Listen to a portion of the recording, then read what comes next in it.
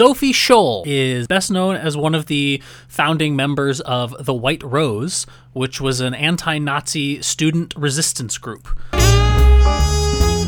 When Sophie was 12 years old, she joined the League of German Girls, which is the girls' division of the Hitler Youth. She ended up really liking being in the League of German Girls. Their father, the mayor of Forchtenberg, was a fervently anti-Nazi. They would often argue with one another. He was also pretty liberal, and he was like, I'm not going to tell you what to believe. He knew that that's not how people change their minds, and just hoped that his kids would come around.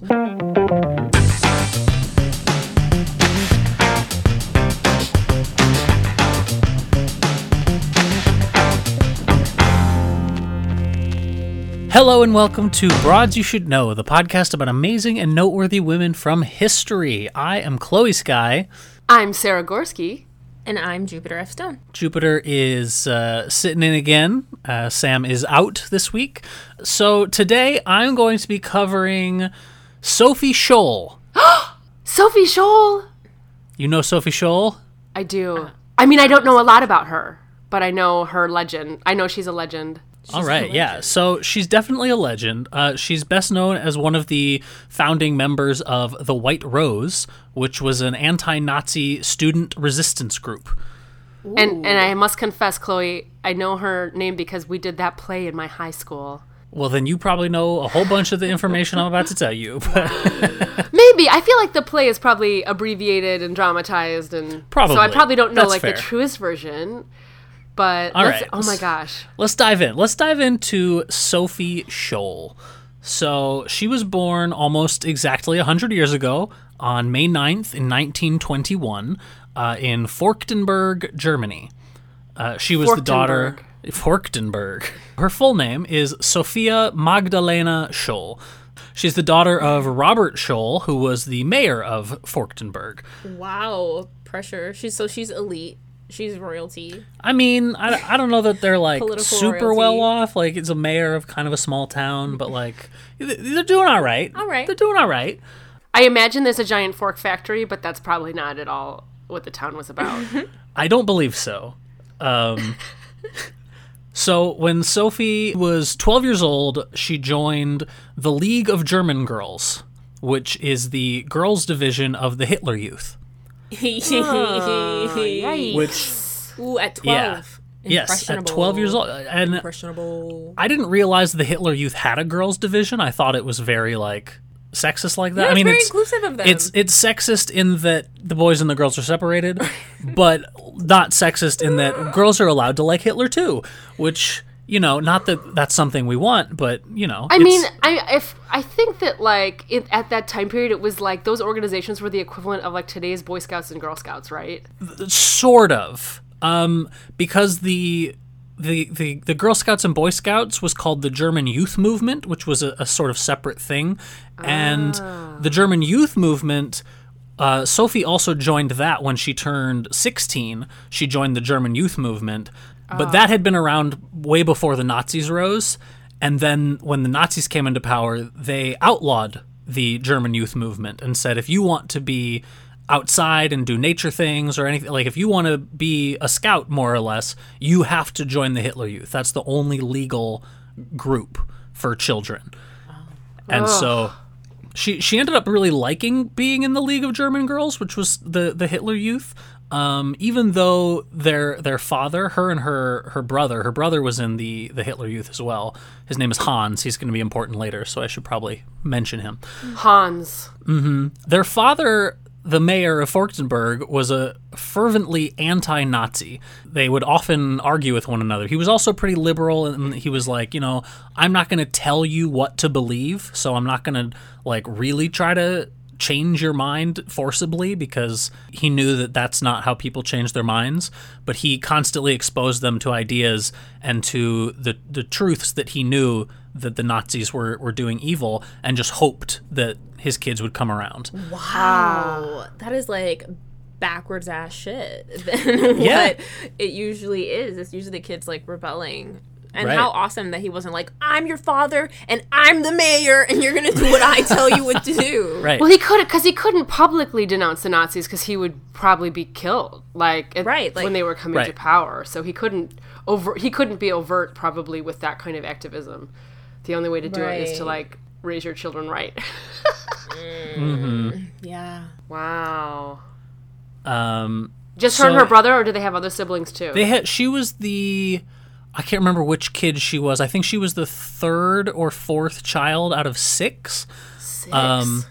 But one or two of them didn't survive infancy, and then, well, I'll talk more about that later. I don't want to spoil Okay. where this goes. I got too excited. I always get too excited, Chloe. It's all good. It's all good. So in 1937, Sophie is a member of the German Youth Movement, which is more or less the Scouts, and she is arrested by the Nazis for participating because it's illegal to be in a group that isn't the Hitler Youth. And so she starts to sour on Nazism in general at this point. And she's like, I liked you until I realized that you just are absolutely not okay with anything other than your own shit. Yeah, it's usually a bad fucking sign. It's usually a bad sign. So after she graduates high school in 1940, she becomes a kindergarten teacher because she wants to go to college. And if you go to college, you're required under Nazi law to participate in the National Labor Service, which is a prerequisite. And that can either be like, here's a list of jobs that are approved, like you did your service, or you can serve in the military. Is that like the kind of the Peace Corps, sort of? Kind of. It's like Nazi Peace Corps, so... Right, A little obviously. more pillage. Right. A little more. Yeah. So her brother ends up joining the military, and he goes and does his service on the Eastern Front. Hans? And she's like... Hans, yes. And she's like, well, I don't want to do that, so I'm going to become a kindergarten teacher. And unfortunately, she's mistaken, and it doesn't count. She actually has to then go and serve 6 months in auxiliary war service as a nursery teacher in Bloomberg. And she hates it. She's there for 6 months, and she just starts dreaming of, like, what if there was a world where we weren't mandated to join a military, like, daily regimen? Like, this is awful. And she starts to really sort of turn against Nazism in general. Yeah, Sophie. So Get it. by May of 1942, she enrolls at the University of Munich, studying both biology and philosophy. Hans is also attending, and he's there as a medical student, and he introduces Sophie to his friends, some of which he'd met while serving in the military. Everybody, has done their auxiliary service to be admitted into college, and so he's got this little friend group. And they're kind of just like any other friend group. They talk about art and music and literature and philosophy. They go hiking and skiing and swimming. But over time, they slowly become more and more political. And as they get to know each other and trust each other, their conversations turn towards, well, how can we resist the Nazis, like via nonviolent means? And they discuss topics like, what is the responsibility of an individual that lives in a dictatorship? Like, what are we supposed to do? Like, we recognize now that it's a dictatorship that we're living in, so we have some responsibility to that for posterity's sake, at least. Yeah. Later that year, Sophie's father is imprisoned after being overheard calling Hitler the scourge of humanity. Whew. Yeah, that's the era they lived in. You can't say shit against the government. Because then you're fucking executed and shit. Right. He literally just, says Hitler's the scourge of humanity, and he's arrested. And over that summer, Sophie is also forced to work in a metallurgical plant, and her brother and a few other friends are sent for compulsory military service fighting Russia again on the Eastern Front. And their dad was like put in jail like for a long time, or like he was like in prison. Yeah, at that point? I didn't find out what happened to him after that, but I think he probably just stayed in prison for a while. Dang. So when they return to school after this summer break, when they've all been sent off for mandatory service, Not summer vacation. Not summer What a vacation. break, my ass. right? So they come back, and Hans and their friend Fritz Hartnagel, who was one of Sophie's boyfriend, actually. So they inform the group of all of the horrors that they witnessed firsthand. said we witnessed the mass killing of Jews. We witnessed mass graves for the Soviet prisoners of war. Like, Nazis are doing really evil shit, and we have to do something. Wow. Damn. At first, Hans and the friend group form this group, and they're like, we're a resistance group, and they just decide to start publishing pamphlets, like anti-Nazi propaganda that they're gonna secretly start releasing around campus. And at first, Hans wanted to keep Sophie safe, and so he didn't tell her it was going on, but she stumbled upon one of these pamphlets and sort of recognized the writing style and was like, this is Hans. And so she goes to him and she's like, is this you? And he's like, yeah. And she says, I want to be a part of this. Wow. Fuck yeah. Yes. Fuck yeah. So the group names themselves the White Rose, which is meant to elicit the image of purity and innocence in the face of supreme darkness and despair. Sophie ends up purchasing an illegal typewriter for the group. And they start Typewriters were publishing. illegal? At least this one was. I think it was illegal to have them just because the Nazis wanted to control what was Like being published. communication, right? They didn't want anyone else controlling a narrative. Right. They're like, if Right. something's going to be written, we should have our fingers in it. And then if it's handwriting, then you can like detect whose handwriting it is. Right. Yeah. Super evil shit. So they start publishing all these anti-Nazi pamphlets, specifically calling for fellow German citizens to join them in resisting Hitler's regime in nonviolent but effective ways. And every one of these pamphlets has a list of, here's some simple actions you can take that will help stop the Nazis. And it's usually just like, you know, if you work in factories, like you have to fuck up the production of the weapons. You have to slow down like anything you can do that won't get you in trouble but will slow down Germany. Like sabotage the Nazi regime however you can. Exactly. Like we can't, if they keep going at this pace, they might win, but if we slow them down even a little, that might give all of our allies an edge. Oh my God, that's so insane. It's like, can we please put ourselves in danger so that we can not, like, that's a ask. Oh yeah. It's like, no, I like winning because I'm cool in here. What are you talking about? Right. And they didn't know the Night Witches were coming yet, so No. they were How trying could to you? do their How best. could you? They fly under cover of darkness. How could you? I'm still so obsessed with them. I can't stop talking about They're them to phenomenal. everyone I Because know. amazing. Yeah. Because amazing. That's why. And Ludmila Pavlichenko. Exactly. Same time. I think around this time, she was like sniping the shit out of some Nazis. Nothing gives me greater pleasure, you guys, than when we can like connect broads in the same time period. So that's why I do it obsessively in our episodes now. No, it's great. I think it's great. It adds context. It adds color. Yeah. So one of the first pamphlets said, "We will not be silent. We are your bad conscience. The White Rose will not leave you in peace." And No justice, no peace. yeah, exactly. Do you know, did you get, like, how did they distribute them? Did they just, like, drop them off a building and so they flew into the street or something? Or, like, how did they get pamphlets out there? So it was mostly done in secrecy. When they first started, they mailed them. They would mail them to like their professors, anyone whose address they had from the university, and also just people they knew back home. And, you know, obviously no return address, no label, just like mailed out shitloads of these pamphlets. After the first couple pamphlets were out, they started getting a little ballsier, and they would distribute them on campus. They would, like, when class was in session, they would sneak through the halls and leave them just like on the floor and on tables just right outside the classrooms so that people would find them when they were leaving and not know like where they came from.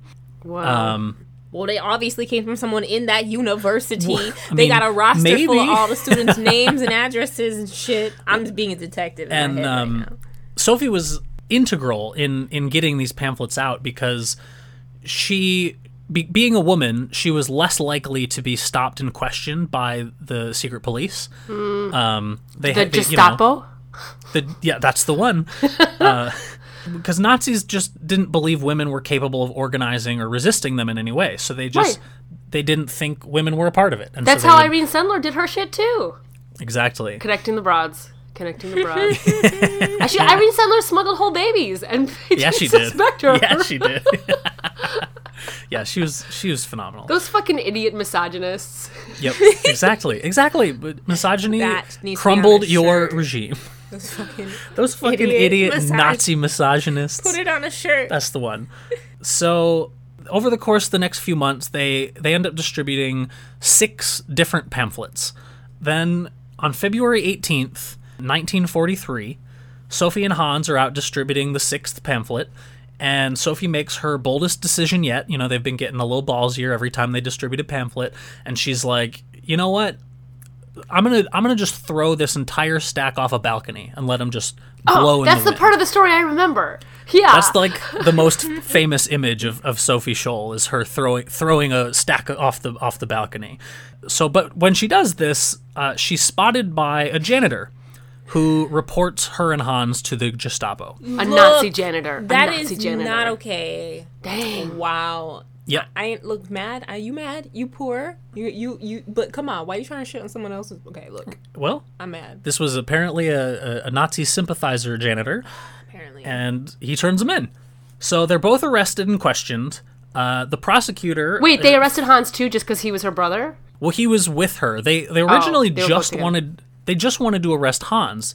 The prosecutor thought Sophie was innocent because she was a girl. Mm-hmm. And inside Hans's bag was their template for the 7th pamphlet that they're going to publish that never ended up getting published. Mm-hmm. So they're like, well, clearly you did this because you have an additional pamphlet that you're clearly intent to publish. Right. And that one also allowed them to find a 3rd member of the White Rose, their friend Christoph Probst. Her brother ends up confessing. He thinks, like, if I confess, then everything will fall on me. They won't find my other friends, and they'll do whatever they're going to do to me and me alone. As soon as he confesses, Sophie is like, well, you're not going down without me. So she says, no, I was responsible. I'm actually fully responsible. You can't blame anyone else. And He just holds my books because I can't carry them. They're too heavy. right, yeah, playing the gender card, and it unfortunately didn't work. And 3 more White Rose members are arrested later that same month. Damn. Did they arrest Franz, her boyfriend? Actually, the boyfriend was okay. He ended up marrying. Well, I'll mention that in a minute. Okay, So, I jumped ahead. Yeah. So 5 days later, they appear in the People's Court before Judge Roland Freisler. Neither of them are permitted to give testimony. And the only statement on record is Sophie saying, well, somebody after all had to make a start. What we wrote and said is believed by many others. They just don't dare express themselves as we did. Like, so just convicting dialogue. Right. So then on February 22nd, 1943, Sophie, Hans, and Christoph were found guilty of treason and sentenced to execution by guillotine. Guillotine? Fuck. Yeah. And their execution takes place later that day at 5 p.m. Oh my god, I didn't know they got executed by guillotine. 1940s Germany, a guillotine? Yep. Wow. Yep. That is shit. fucking sick shit. Sophie is 21 at the time. And later, prison officials remarked on Sophie's courage as she walked to her own death. Her last words were, "How can we expect righteousness to prevail when there is hardly anyone willing to give himself up individually to a righteous cause? It's such a fine, sunny day, and I have to go. But what does my death matter if through us thousands of people are awakened and stirred to action?" It makes you really sad. Me too. That's so heartbreaking. She was 21. Yeah. Wow. Fuck the Nazis. Absolutely fuck the Nazis. So they behead her. The Nazis. After their deaths, German newspapers barely even mention them, but their 6th pamphlet ends up getting smuggled out of Germany and delivered to the Allies. There, it gets retitled The Manifesto of the Students of Munich and is mass-printed, and the Allied forces drop millions of copies all over Germany, calling for every citizen to stand up and unite against fascism. Do they think it had a marked effect in any way? Did anything Definitely. shift after that? It wasn't specific. I mean, this is early in 1943, and then the war pretty much ends a year or two later. So Right, because it the helped. Night Witches in Ludmilla. Yeah, exactly. Ending the war. Right, single-handedly, it had an effect. People definitely were moved by the story of a bunch of school kids. I mean, in their 20s or whatever, but still basically children.